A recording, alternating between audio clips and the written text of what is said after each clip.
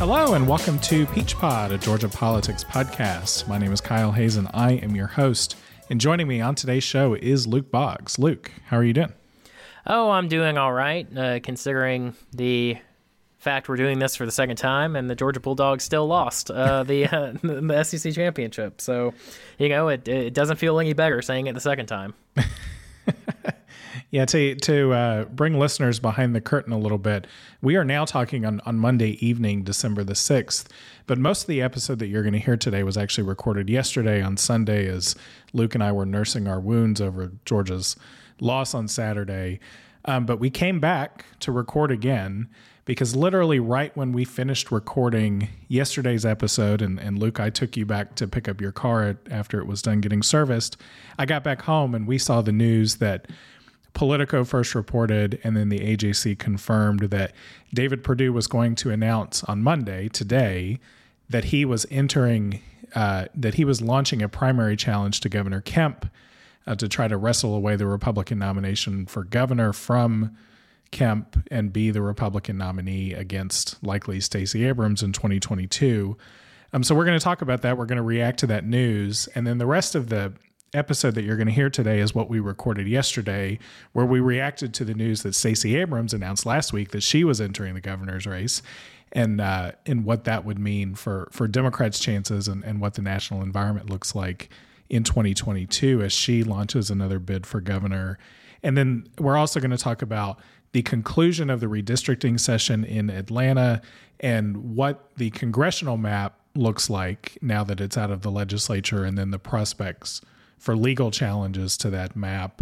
Notably, also after we recorded, on Monday, the Biden administration announced the Department of Justice announced that they were suing the state of Texas over their maps.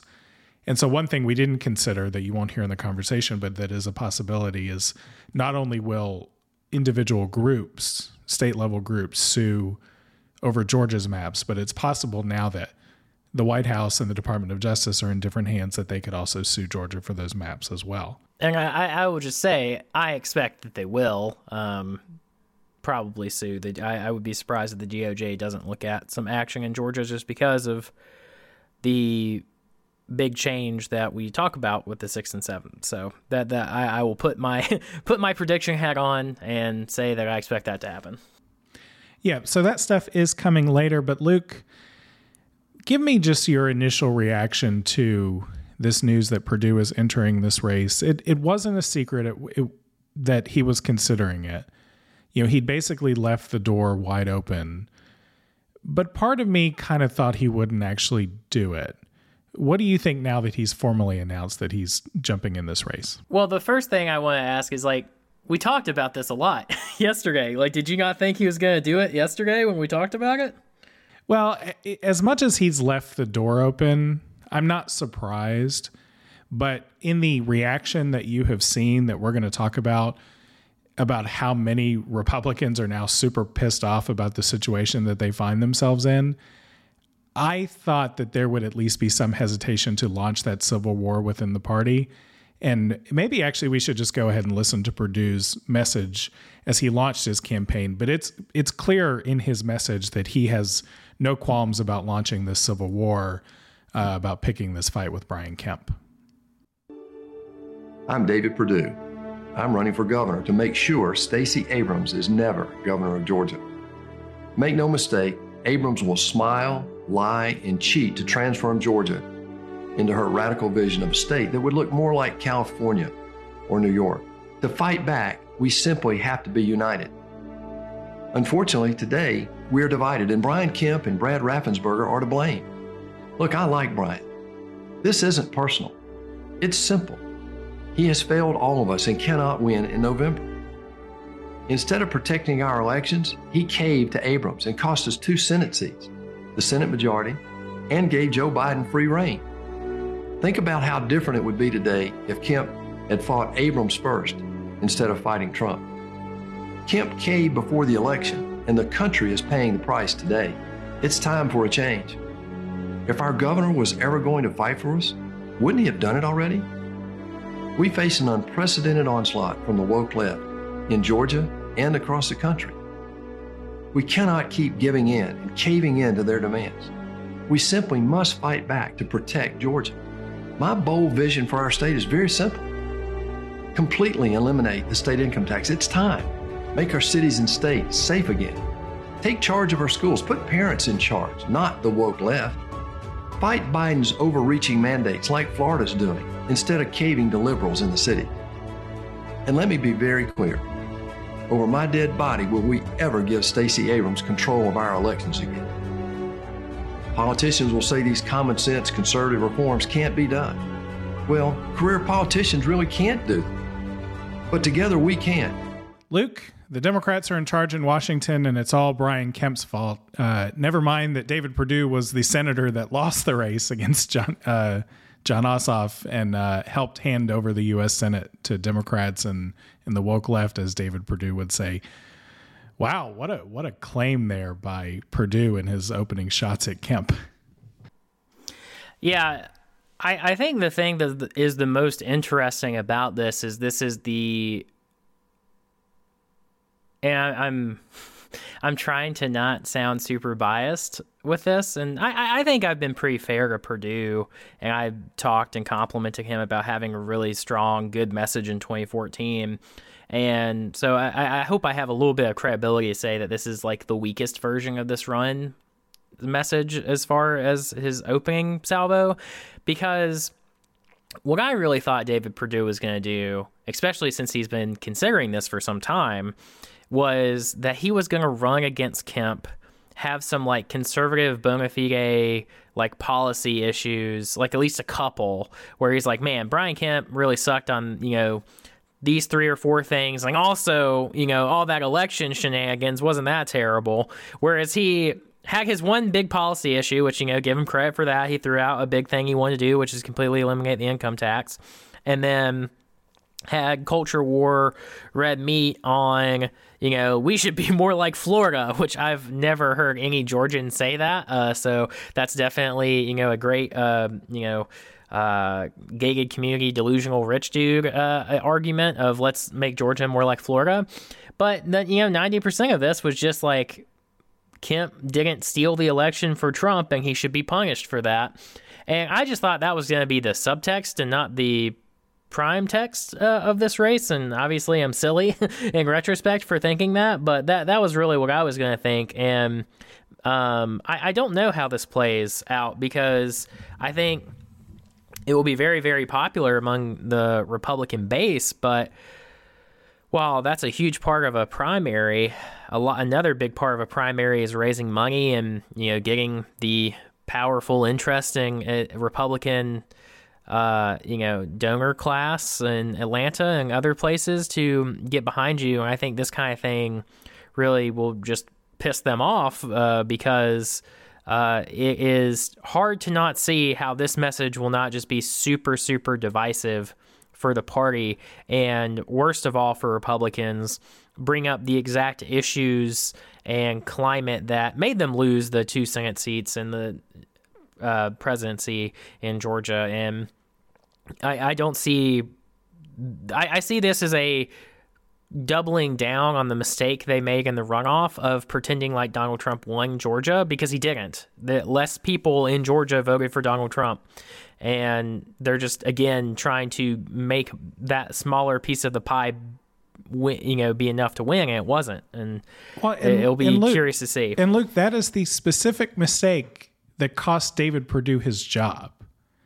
I mean, a lot of people will look back at his he had a terrible debate against Jon Ossoff. Then he declined to participate in debates after that. But that was still a very winnable runoff for Republicans, and their spreading of misinformation related to the election is one of the key reasons that he lost his job in that runoff to Jon Ossoff, and that's what he is being ridiculed about by other Republicans as he announces this bid. But I want to point out something very specific about the way in which he approaches his belief that Kemp failed Donald Trump. I think he said if Kemp hadn't spent so much time fighting Donald Trump and had fought Stacey Abrams, Republicans would have retained control of the Senate. Donald Trump would have won Georgia, all that stuff. It's super notable in that video to me that David Perdue says Brian Kemp failed Republicans before the election. Not after the election, but before the election. And what he's substantively referencing there is a consent decree agreement that I believe it was actually Secretary of State Raffensperger was party to with the courts over some narrow lawsuit over an election-related provision. But what David Perdue is very transparently doing in this race is he is toying with electoral misinformation. He wants the Trumpers in the Republican primary electorate to believe that if David Perdue had been governor in 2020, he would have called a special session of the legislature and he would have overturned the election results and made sure that Georgia's electoral votes went to Donald Trump. But what he admitted in that video by framing Brian Kemp's betrayal as happening before the election and not after is it's clear that he would not have taken those steps. He doesn't, if you could, I think you're thinking about this more than they are, but it's a great argument. Maybe. I mean, I love it. I think he's unwilling. I think he is unwilling to actually go out there and say he would have overturned the election, but he wants the Trumpers to believe it. And to me, that's the most transparent picture into this, that he smells blood in the water. He wants the job. He's probably just pissed that he lost to Jon Ossoff. He's rich. He has nothing else to do. And so he's going to jump into this race. But he's selling a bill of goods to the Trump base of the Republican Party. Yeah, I think it's interesting because I think, if we're on some other version of Earth where David Perdue was governor, maybe he would have done the same thing that Brian Kemp did in that position at that time. But I think the more important thing is that he's laying out that if he were to be elected, that and that situation came up again in 2024, that he's just going to appoint Trump, the winner of Georgia before the election's even held, or something along those lines, because it's one of those things that this election is being run on one issue in a way that I will give you credit, Kyle. You predicted not as much as I did, but I mean, the whole race is just about what do you think happened in 2020 and who do you blame? And it's pretty clear that David Perdue blames Brian Kemp for him losing. That he's setting himself up so that no matter what happens in 2024, unless it's just a blowout win for Trump, that he's going to have to pull every lever that he can to ensure that Trump wins the state of Georgia or whoever the Republican nominee is, because he's set up his entire political future on this one question of what will you do when an election goes the way you don't want it, your voters don't want it to. And he's made it clear that he would do whatever it takes to get to the end goal that his voters want. And I think that is just a dangerous thing to be campaigning on, and frankly is just completely un-American. And I'm not surprised as much as I'm just disappointed, because I thought Perdue had a little bit more in his quiver than this, but this is just sad, honestly. He should have just stayed in his tiered gated community and, gone wind sailing or whatever rich people do. So he also fired the first shots of this civil war within the Republican Party, but Kemp and his circle are not going to go out quietly. Here's just some snippets of a response from Brian Kemp's campaign spokesman, Cody Hall, on Perdue's announcement that he would jump into this race. Cody said, "The man who lost Republicans the U.S. Senate and brought the last year of skyrocketing inflation, open borders, runaway government spending, and woke cancel culture upon the American people now wants to lose the governor's office to the national face of the radical left." I guess he's referencing Stacey Abrams there. He said, "It must be difficult for David Perdue to see over the gates of his coastal estate, but Joe Biden's dangerous agenda is hitting hardworking Georgians in the wallet." And he says Perdue's only reason for running is to soothe his own bruised ego because his campaign for the Senate failed to inspire voters at the ballot box twice. There were also other attacks on Perdue from the leadership committee, the fundraising committee for Governor Kemp, which highlighted a lot of criticisms that Democrats have made of David Perdue, that he outsourced jobs, that he was investigated related to some of his stock activities near the beginning of the COVID-19 pandemic. I mean, these were things that we talked about last year during his race against Jon Ossoff. How brutal do you think that this fight in this primary is going to be? I think it is going to be no holds barred, just in brutal, because it probably would have been either way, but since Perdue has just gone, full bore loyalty test to Trump route, it's just there's nothing for them to talk about except the really nasty cultural issues. Because, if Perdue was just like, you said you were going to raise teachers' salaries and you couldn't find a way to do it. And, that's not going to be a single conversation on the stump. It's going to be entirely, what did you do about the election nonsense in 2020? And, Kemp, it'll be really interesting for Kemp to have to attack someone from his right, because I think it's pretty clear that this will be the first time in his career that he's ever had to do that. And so I'm just very curious to see how comfortable he is doing it, because the thing that he's been doing ever since he, stood up for election integrity for one time in his life, has been running away from that position as hard as he possibly could.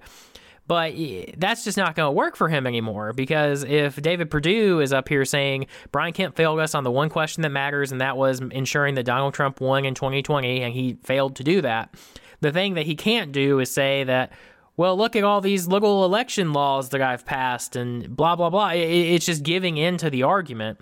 And so he's going to have to find something to attack Perdue on that. And I don't know at the moment what it will be. I'm sure they'll think of something.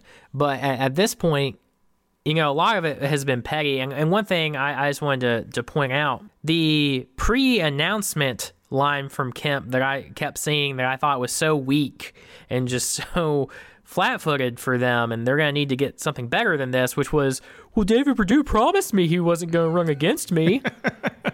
And it's just like, who gives a fuck? Pardon my French. But it's like, who cares? Like, who cares that he said he wasn't going to run against you? David Perdue doesn't care. Yeah, like I'm sorry your feelings are hurt, Brian, but like... Yeah, I did really appreciate that, Perdue started his act with like, I don't dislike Brian, and now 2 minutes of why he's horrible. So yeah. So let me follow up here to add a little bit to how brutal this is going to be, because so Perdue actually announced on Monday morning he got a statement from Donald Trump. I think just sort of generally praising him, but not outright endorsing him, either Sunday evening or Monday morning. But now by Monday evening, when we're recording now, about 30 minutes ago, Trump did release a statement formally endorsing Perdue in this race. And here's a little bit of what that statement says. First of all, Stacey Abrams has a new nickname from Donald Trump in this statement.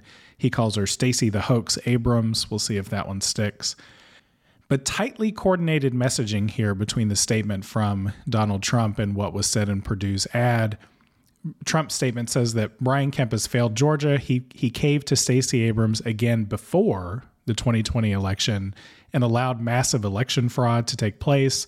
The signing of the Stacey Abrams-backed consent decree, so stupidly giving her and the Democrats everything they wanted, was a monumental mistake not only for Georgia but also for our nation. I'd love to ask Trump to actually explain what was in the consent decree.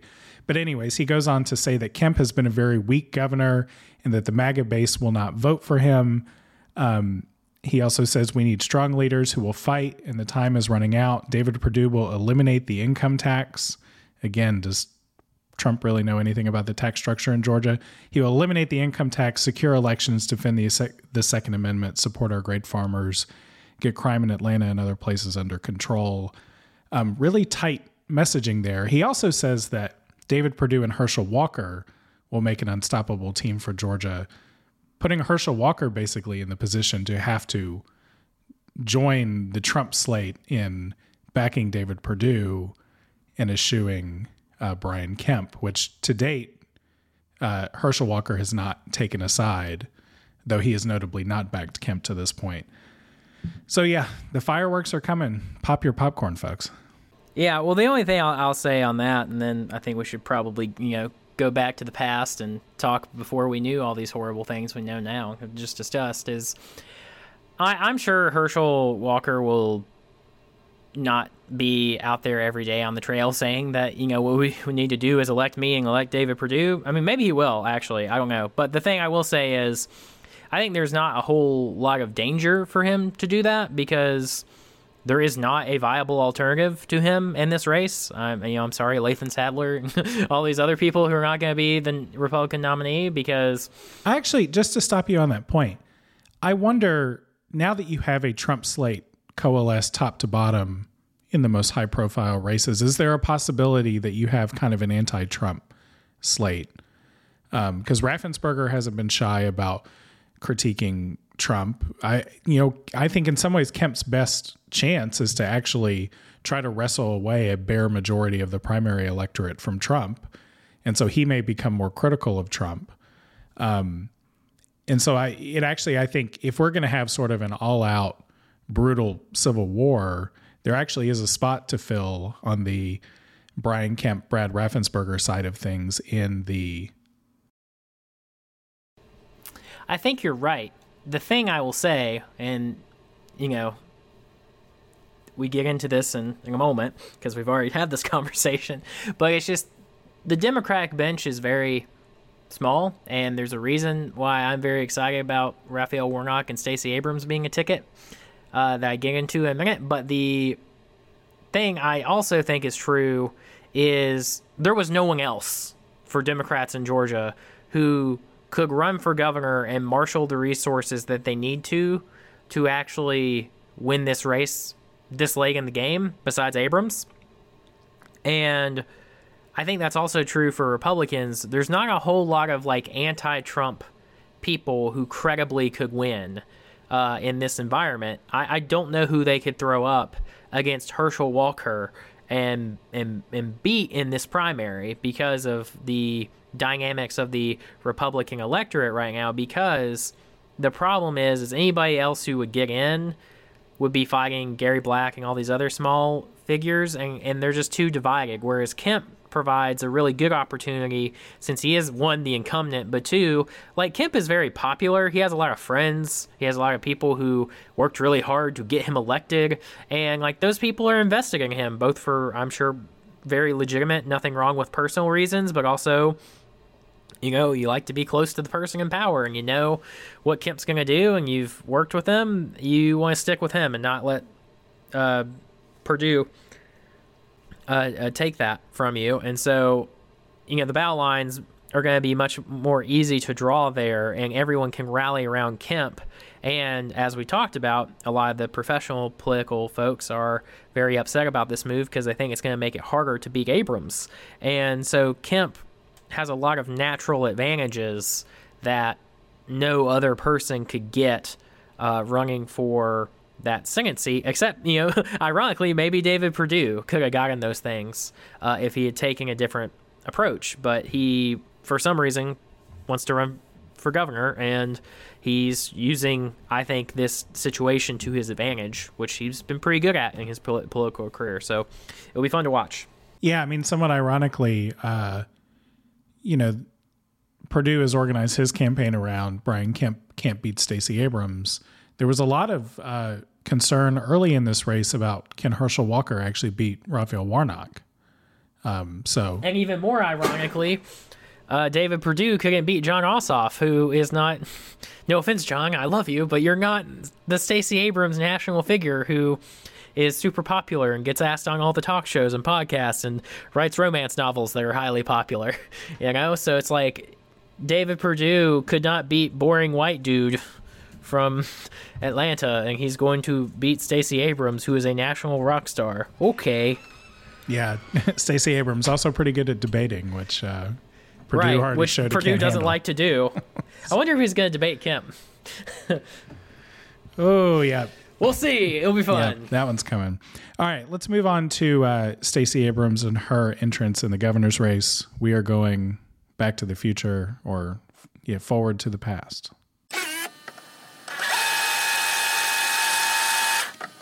Yeah, we have lots of politics to discuss today, but I was going to give you a chance to get out any feelings you had about last night's game, because we're recording on Sunday morning following the SEC championship game where Georgia yet again blew a lead, although it was only a 10-point lead early in the first quarter.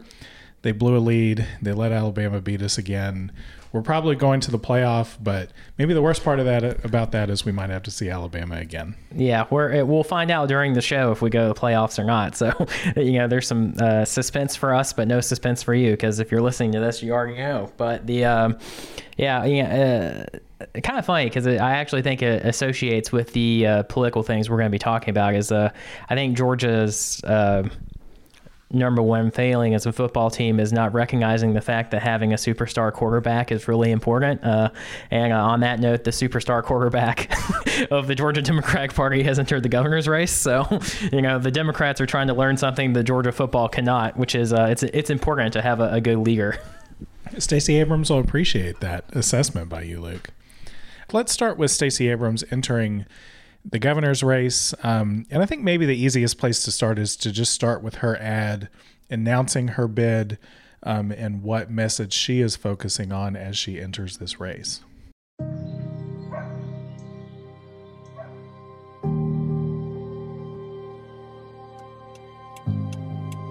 I've worked a lot of jobs in my life. How are you? I'm good. Thanks for coming. Absolutely. And for the past 4 years, Thank you for our daily bread. when the hardest times hit us all, Amen. I've worked to do my part to help families make it through. There you go. Paying off medical debt for 68,000 Georgians, expanding access to vaccines, bringing supplies to overwhelmed food banks, lending a hand across our state, especially in rural Georgia. We help finance small businesses trying to stay afloat. And I spoke up for families being left behind. While my jobs have changed, what I know to be true has not. Our values are still strong. No matter where we come from in Georgia or how long we've been here, we believe in this place and our people. Folks who deserve to be seen and heard and have a voice. Because in the end, we are one Georgia. Regardless of the pandemic or the storms, the obstacles in our way or the forces determined to divide us.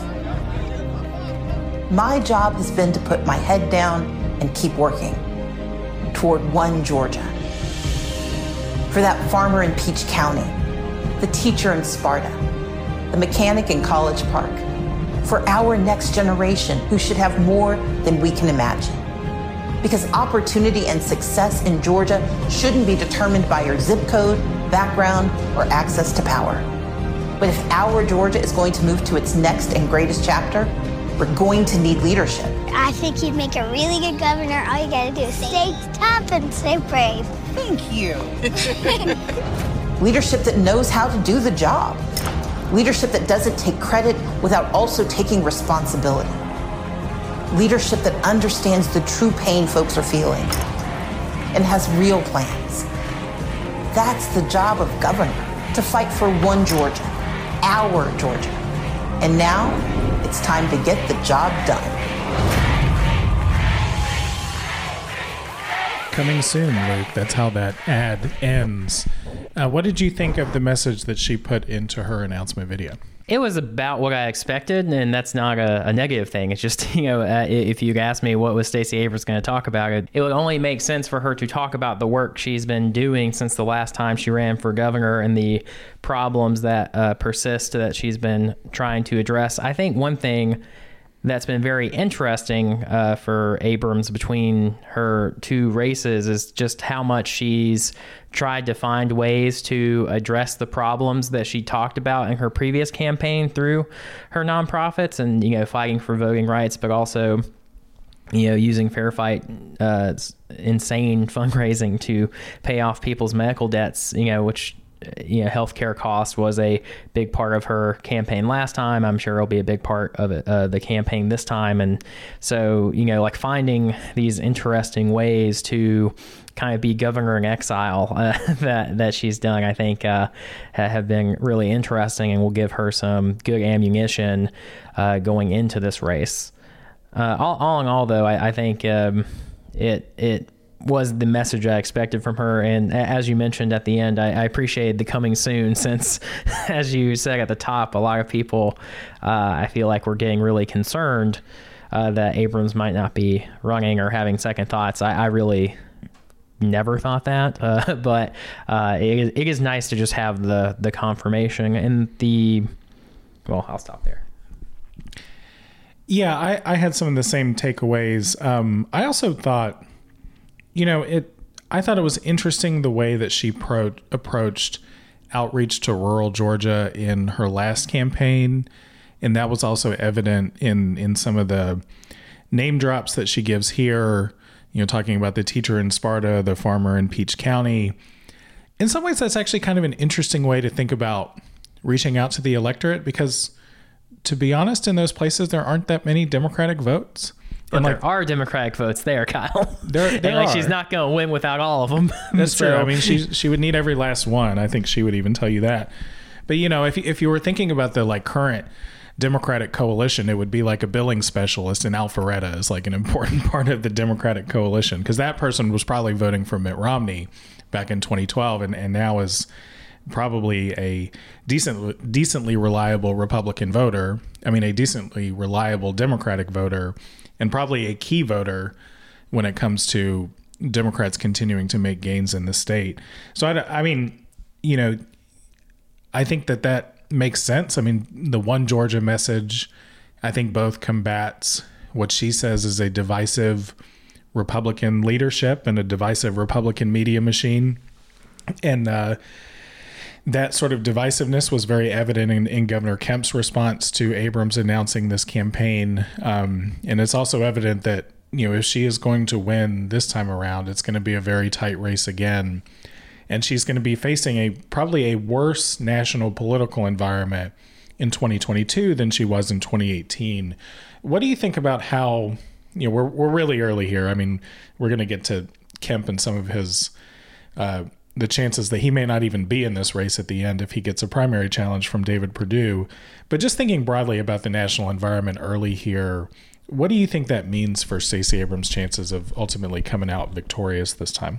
I think the national environment is going to be significantly worse, barring some unforeseen change. Because, just historically speaking, typically the president's party has a hard midterm. It is just the rule that is what happens, and the exceptions are very, very rare, especially for the first midterm.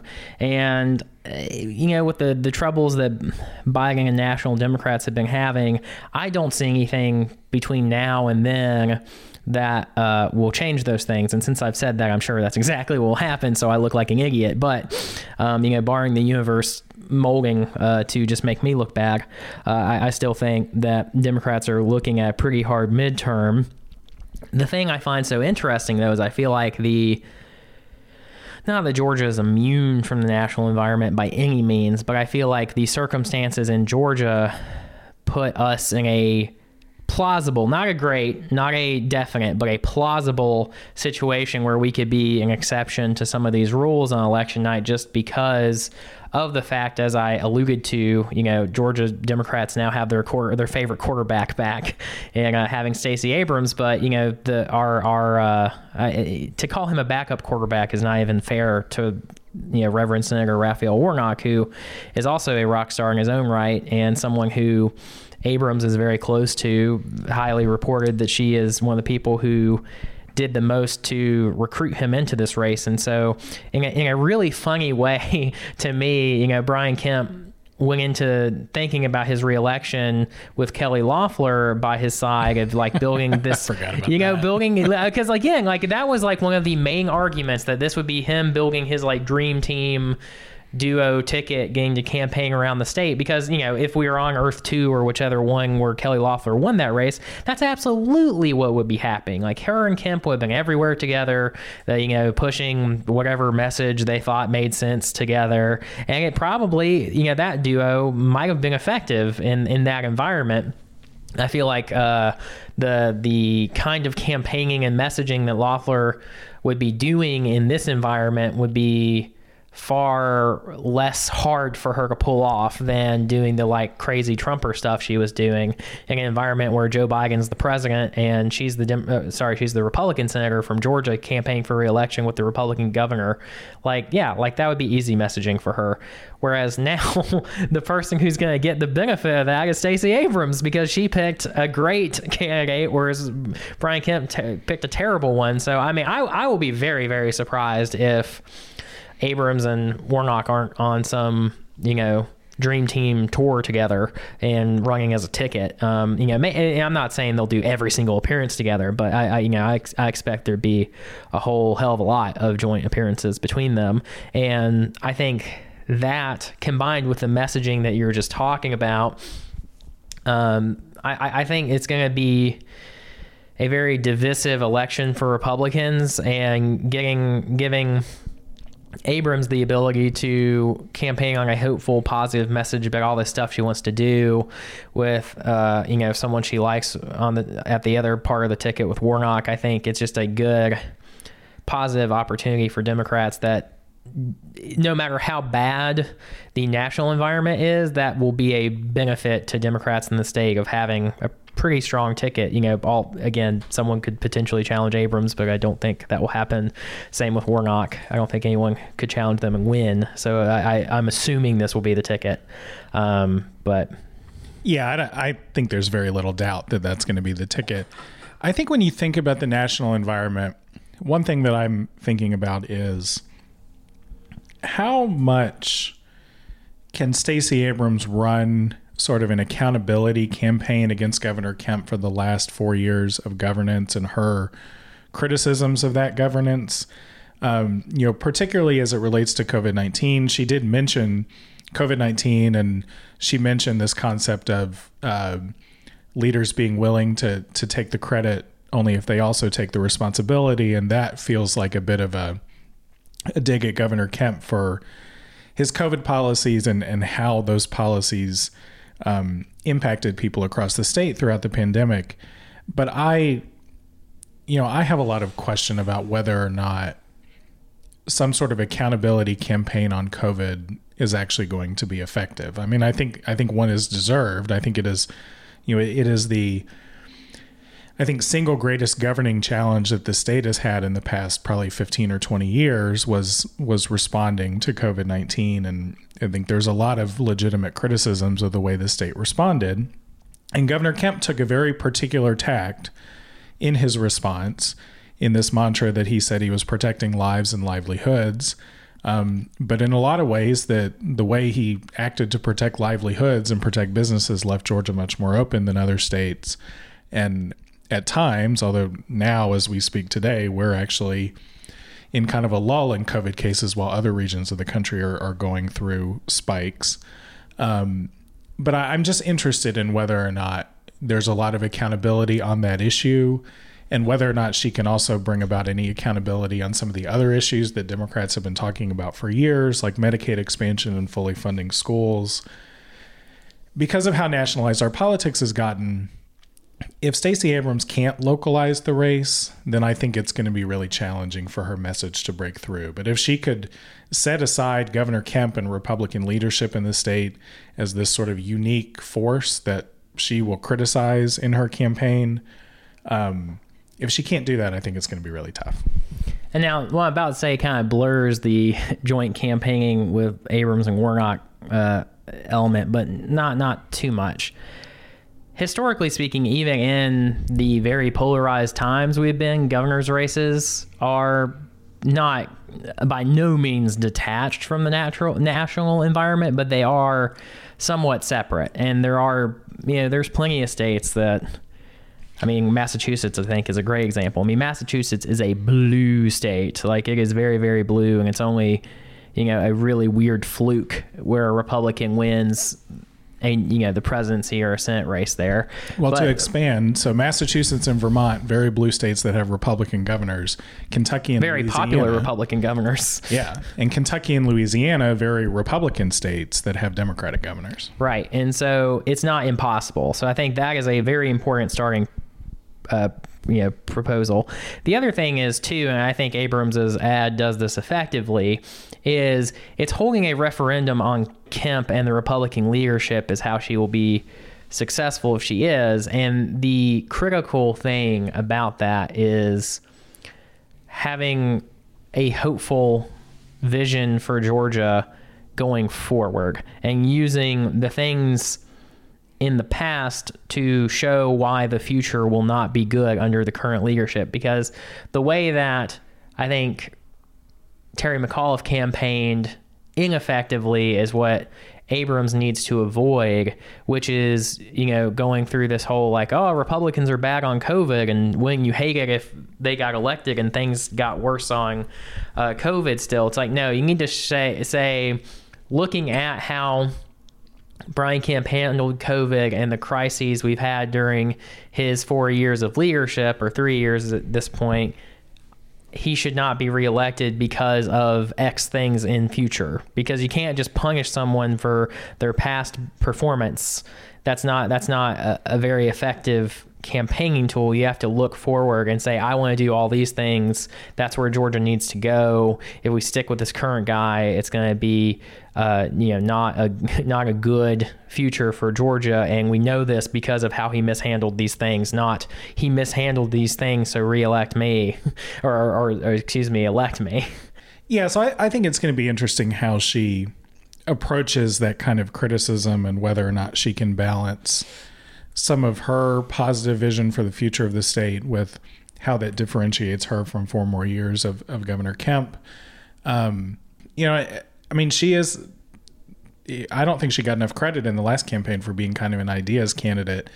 And in fact, one of the child care proposals that she had in the last campaign is effectively in the Build Back Better Joe Biden economic plan legislation of capping child care costs as a percentage of income for people. So there is a lot there substantively for her to lay out. But I do think some of it depends on whether or not she can break through from a messaging standpoint. And Governor Kemp and Republicans continue to have a sharp message that builds on what worked for them in Virginia. Governor Kemp's response to Abrams entering the race, he had a tweet thread where he said that if Stacey Abrams had been in control, Georgia would have been shut down, students would have been barred from their classrooms, and woke politics would be the law of the land and the lesson plan in our schools. I think that one in particular gets at some of the messaging in Virginia that worked. And then the other message that I'm interested in from Governor Kemp is one particularly targeted at Stacey Abrams and her newfound fame. He also tweeted that Stacey's never-ending campaign for power has already hurt Georgia businesses and cost our state millions, all in service of her ultimate ambition of becoming president of the United States. Luke, what is your reaction to either of those messages, whether or not you think they can stick and how effective they could be? One thing that is definitely against Kemp with these messages, and this is going to sound odd, but it's true, he's the governor. And so as the governor, it's a lot harder to criticize the hypothetical of, what if Abrams had been governor? Because while he might be 100% true that that's effectively what would have happened, voters don't always assume that's right, And so I think that's a headwind that Terry McAuliffe faced because he had been governor before and people kind of had a sense for what he was like as governor. So the attacks stuck, especially because he said some really dumb things in that campaign that reinforced it. And so with Abrams, though, she hasn't been governor. And, she got really close last time, and the messaging that she employed got her pretty close. And so I think people, have a good sense for her, but not a surety that the way that Kemp is framing these things as absolute truths, he's going to have to work to convince voters of that, because they're not going to just naturally understand and agree with those arguments. Now, that being said, the other thing Two, I think will be interesting as this race progresses is, one of my friends has a rule in politics that I've adopted too, is whoever's having more fun wins a lot of the time. And I feel like this is not going to be a cycle that's going to be fun for Kemp, really pretty much no matter how bad the national headwinds are. Just how things are going in Georgia in politics, I feel like is just difficult for Kemp because he does not feel super adept to navigating comfortably. He does navigate them, but it always seems very hard for him to navigate all the political turmoil of the current era. And so I think a lot of what we're going to see from him is this kind of generic Abrams liberal woke bad word salad that they kind of throw out of just throwing everything against the wall that they can to try to make people afraid of what she's going to do. And I think that gets harder and harder as long as Senator Warnock stays somewhat popular, because I think one of the benefits that Republicans have had in Georgia for a long time is that we haven't elected Democrats. And so kind of the other side of what I was just saying is that since now we do have some elected statewide Democrats and Senator Warnock and Senator Ossoff, it's harder to demonize them with some independent voters because we know what they actually will do or not. So I think it sort of goes both ways. He's in a hard spot because with some voters, they now have evidence that Democrats aren't all crazy like Kemp wants us to think they are. And then for other voters, they, just aren't as willing to accept him characterizing people before they've actually had an opportunity to, make these kinds of decisions. Let's move on here and talk about redistricting. So since we last talked, the redistricting session in Atlanta has ended, and the State House and State Senate have passed the congressional map. And we previously talked about the State House and State Senate maps, but the congressional map was done last. And effectively what happened, what is notable about the almost certain to be finalized congressional map, we'll talk about why it's not totally final here in a minute, but is that the state's two most competitive congressional districts, the 6th District and the 7th District, saw probably the most drastic changes from their current form to what they will be in 2022. And Republicans effectively decided to cede the 7th Congressional District to Democrats by making that district almost entirely based in Gwinnett County, with a little bit of Fulton thrown in there, making it a very Democratic district. I want to say that the number for Democrats was like Democrat plus 16. But then that also means that in the 6th Congressional District, they drew that district up into wider, more rural parts of the northern Atlanta suburbs and exurbs, and that district is estimated to be a Republican plus 24 district. That's the district currently held by Lucy McBath, so that prompted Lucy McBath to decide to, in the next election, leave the 6th District and run in the 7th District, potentially setting up a primary against Carolyn Bordeaux. Now, those districts have gotten a lot of press, a lot of discussion, and they are interesting because they are the most competitive districts in the state, although they're also barely competitive. I was going to say they're also the most likely to be legally challenged. Yeah. But one that's gotten less attention that may end up being competitive is the 2nd Congressional District in Southwest Georgia, currently held by Democrat Sanford Bishop. Luke, what did the legislature do with that district? So this has been one of the districts that has been in the back of Republicans' minds for a long time, because if for people outside of Georgia, but maybe even some people in Georgia, if you point out on the map where all the Democrats are, in the congressional districts, like most people would probably not think the 2nd is a Democratic district, but it is, because it is, basically a very large district that goes through a lot of rural Georgia and is on the border with Alabama. It does not scream Democratic stronghold by any means, but it's been represented by Sanford Bishop for a pretty long time, and the Republicans are trying to take it from him. Effectively what they did is, just looking at it on a high level, it doesn't seem like it's a lot different, but it is. They have taken out Cordele, Georgia, and added Thomasville and Warner Robins to the district, which effectively takes it from being 51% black to 49% black, according to the AJC. And while it does not make it a Republican district, it definitely makes it more competitive. My personal take on this is that Sanford Bishop is really good at winning that district, and that as long as he stays there, I doubt that he will lose that district. But I do think it creates a danger in a post-Sanford Bishop world, which eventually will come for that district, for another Democrat to win it, just because he's had a real strong stranglehold on the political environment down there from everything I hear from friends in that part of the state. And he definitely doesn't have a obvious heir apparent who will have the same political network that he has. But I definitely think and know that Republicans are aiming for this district. There's a lot of people running. The Republicans' national campaign arm on the House level is targeting this as a seat that they think they can take. So it'll be interesting to see how that develops, because I expect that'll be a real race in a way that hasn't been for a while. Well, and it also intersects with one of the trends that we saw broadly for Democrats in 2020, where they've made a lot of gains among college-educated voters of all races, but they've also lost ground among non-white, non-college-educated voters. And, down there in Southwest Georgia, a place that's a lot more rural, a lot more, I think, probably culturally conservative than other parts of the state. Yeah, without somebody like Sanford Bishop, that does become a pretty attractive district for Republicans. Now, Sanford Bishop is running again this next time, right? But yeah, he has said that he is running. Obviously people can change their minds, but yeah, everything he said has been pretty unequivocal that he plans on running for re-election.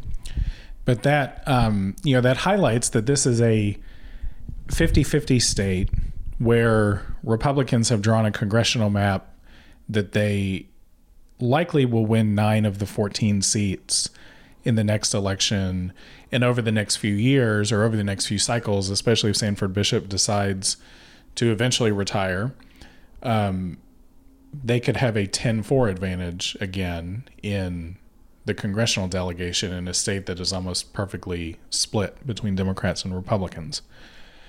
So that's gerrymandering for you folks. But let's talk here about what's going to happen in the 6th and 7th congressional districts. As we mentioned, McBath is going to leave the 6th, and she is going to run for the Democratic nomination in the 7th congressional district. The current Democratic representative of that district is Carolyn Bourdeaux. This sets up an interesting potential primary between these two candidates, notably because Carolyn Bourdeaux has sort of made a reputation for herself in Congress as being among the group of moderate members of the House that has pushed to trim the expansiveness of Biden's economic agenda, has sort of postured about centrism and wanting to be moderate, not wanting to be sort of beholden to the left wing of the Democratic Party. She, somewhat ironically, now finds herself in a more Democratic district where a more progressive Democrat is probably a better representative of that district. It's also a majority-minority district. And now Lucy McBath, who has not been really one of these vocal moderate members, has largely gone along with national Democrats on most issues in Congress, and is herself a woman of color and a strong advocate on the issue of gun safety following the murder of her son. That really is kind of the cornerstone of her political career and the message that she brings to politics. This looks like a really attractive district for Lucy McBath to win, but it's one that Carolyn Bourdeaux currently holds. What do you think of that primary that potentially is shaping up? Well, it is a district that Carolyn Bourdeaux holds in number. She does represent a good geographic portion of it, but it's not like this is in her district exactly as it used to be, and now McBath is just like coming into her exact district. I mean, it's more Bourdeaux's district than McBath's, sure, but I think that doesn't matter as much, especially in districts like Atlanta, these Atlanta districts that are geographically pretty close to each other and in the same media market. So it's not like all the people who voted for Bordeaux have no idea who Lucy McBath is. It's like they've seen all her advertisements. Probably they've heard about her in the news. We've been stuck in traffic in both of their districts, right? And yeah, exactly. And their neighbors voted for her. So in that sense, it's not like if Sanford Bishop was going to run in the 7th or something. That would be a much bigger difference. And I think, like you said, that politically speaking, McBath fits that district a lot more. And I think Bordeaux, let's imagine, this was not a redistricting cycle. Like, Bordeaux would have had a challenger on the left. I guarantee you she would have. And now, will she beat that challenger? Probably, because congressional incumbents usually win. But I think it would have been a real challenge for her, and she would have had to actually fight it out. But going against McBath is a whole different story for her, and I just don't see her being advantaged in that fight for a whole lot of reasons. But I think most of all, while she's by no means in the camp of Arizona Senator Kyrsten Sinema, who feels like an obstructionist, or even if she's not an obstructionist, she's like, you never know what she wants. Like, Bordeaux's a lot clearer about what her objectives are, and that she is, as you said, trying to find a moderate path that's reasonable through all this stuff. But I just don't think that's the mood of the Democratic Party right now, especially not in this new district. Like, people just want to get crap done and not be too worried about the details, because it feels like crisis times. And I just think McBath will probably trounce her. Yeah, it's like Bordeaux's whole strategy would have made 100% complete sense if Rob Woodall was going to come back and try to get that district for the Republicans again, and that Bordeaux didn't have any problems on her left flank with progressives. But now, because that district is deeper blue, it's already attracted McBath. It has the potential to elect a much more progressive person to that seat. And that in part is actually why I wonder if this primary will happen. McBath has announced that she's running in the 7th. Bordeaux has announced that she will run for re-election. And Bordeaux really quickly came out with a bunch of endorsements, particularly from Gwinnett County officials. Nicole Love Hendrickson, who's the recently elected chairwoman of the Gwinnett County Board of Commissioners, which is a big governing body in Gwinnett County, very quickly endorsed Bordeaux for re-election. There were a lot of other state House and state Senate members from Gwinnett County that endorsed Bordeaux for re-election. In some ways, those endorsements actually make me wonder if Bordeaux will find a way to decide not to run for re-election. Maybe she gets a job in the Biden administration or some other post that she really wants, and sort of bows out of this race and hands it to Lucy McBath, while also demonstrating with these endorsements that she still has a lot of support in Gwinnett County among elected officials and folks there. But in some ways, it may help Democrats a little bit to avoid what might be kind of a bitter primary between the two. I don't know, Luke. I think you're of a different mindset about whether or not this primary is definitely going to happen or maybe not going to happen. But I think chances are this primary doesn't actually materialize. Well, this is the first time I've ever heard someone say someone has gotten a bunch of endorsements, so it doesn't look like they're going to run. I know it's a weird logic, but I mean, we'll see. I'm not putting any money on it. I'll put it that way. Or at least I'm not putting any money on anyone but McBath winning this race. Yeah, I think because my backwards logic is that because it seems so obvious that McBath is well positioned to win in this district, all of these early endorsements sort of feel like a pat on the back. Thank you to Carolyn Bordeaux for all the work that she's done, but exit stage left, please. I don't know. We'll see. The other sort of key piece to this redistricting conversation is two things. One, that these maps are likely to be challenged in court. The Democratic elections lawyer, Mark Elias, listed out some states that were likely to be the site of legal challenges following this slate of redistricting sessions, and Georgia was at the top of his list. And then related to that, these maps have been passed by the State House and the State Senate, but they have not been signed by Governor Kemp yet. And WSB reported that it was possible that Kemp would not sign the legislation putting these maps into effect until after Christmas, delaying, I think, the final sort of implementation of these maps until probably the absolute last minute.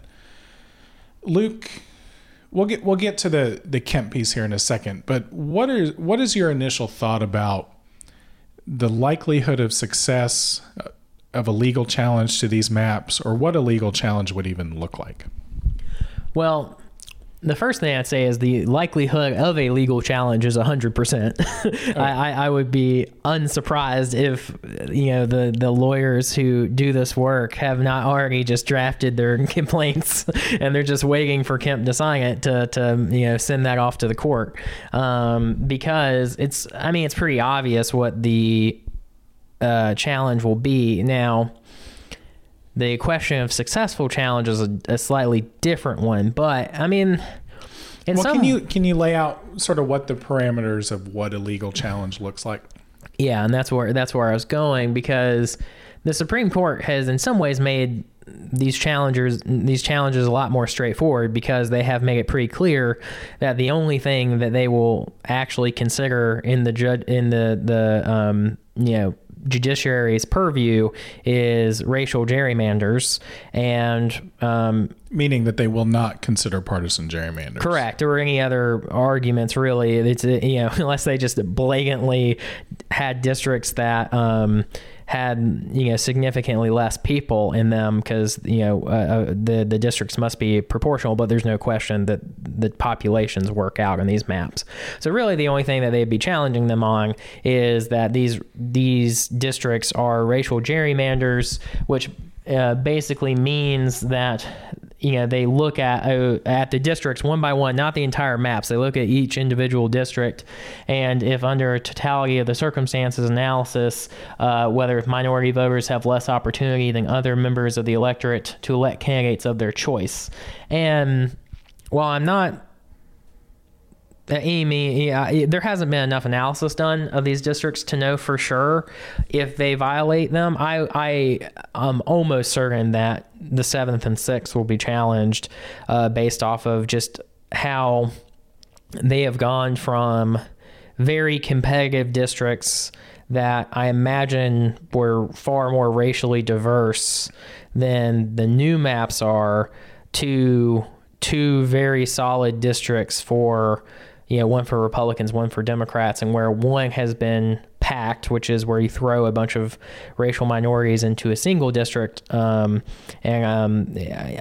just assume there will be a challenge on those grounds. Now, will it be successful or not? Again, it's honestly just too early to see that, just because I have not had access to all that data to really get a good idea of just how these maps were made and what the new racial dynamics of them are. But on the surface, I think that looks bad. Now, one thing that is in the benefit for the drawers of this map is it did not take some insane drawing of districts. Like, if you look at these districts, they don't look ugly. This is not, we're going to take a little piece of Atlanta and we're going to go down Highway, 16 or whatever, and go Savannah, and then we're going to go to Augusta. It's like it's all compact, where they just kind of shifted some stuff. And so they're not going to run into what's, called community of interest problems, because these districts are very compact and very continuous, and so there's no issues there.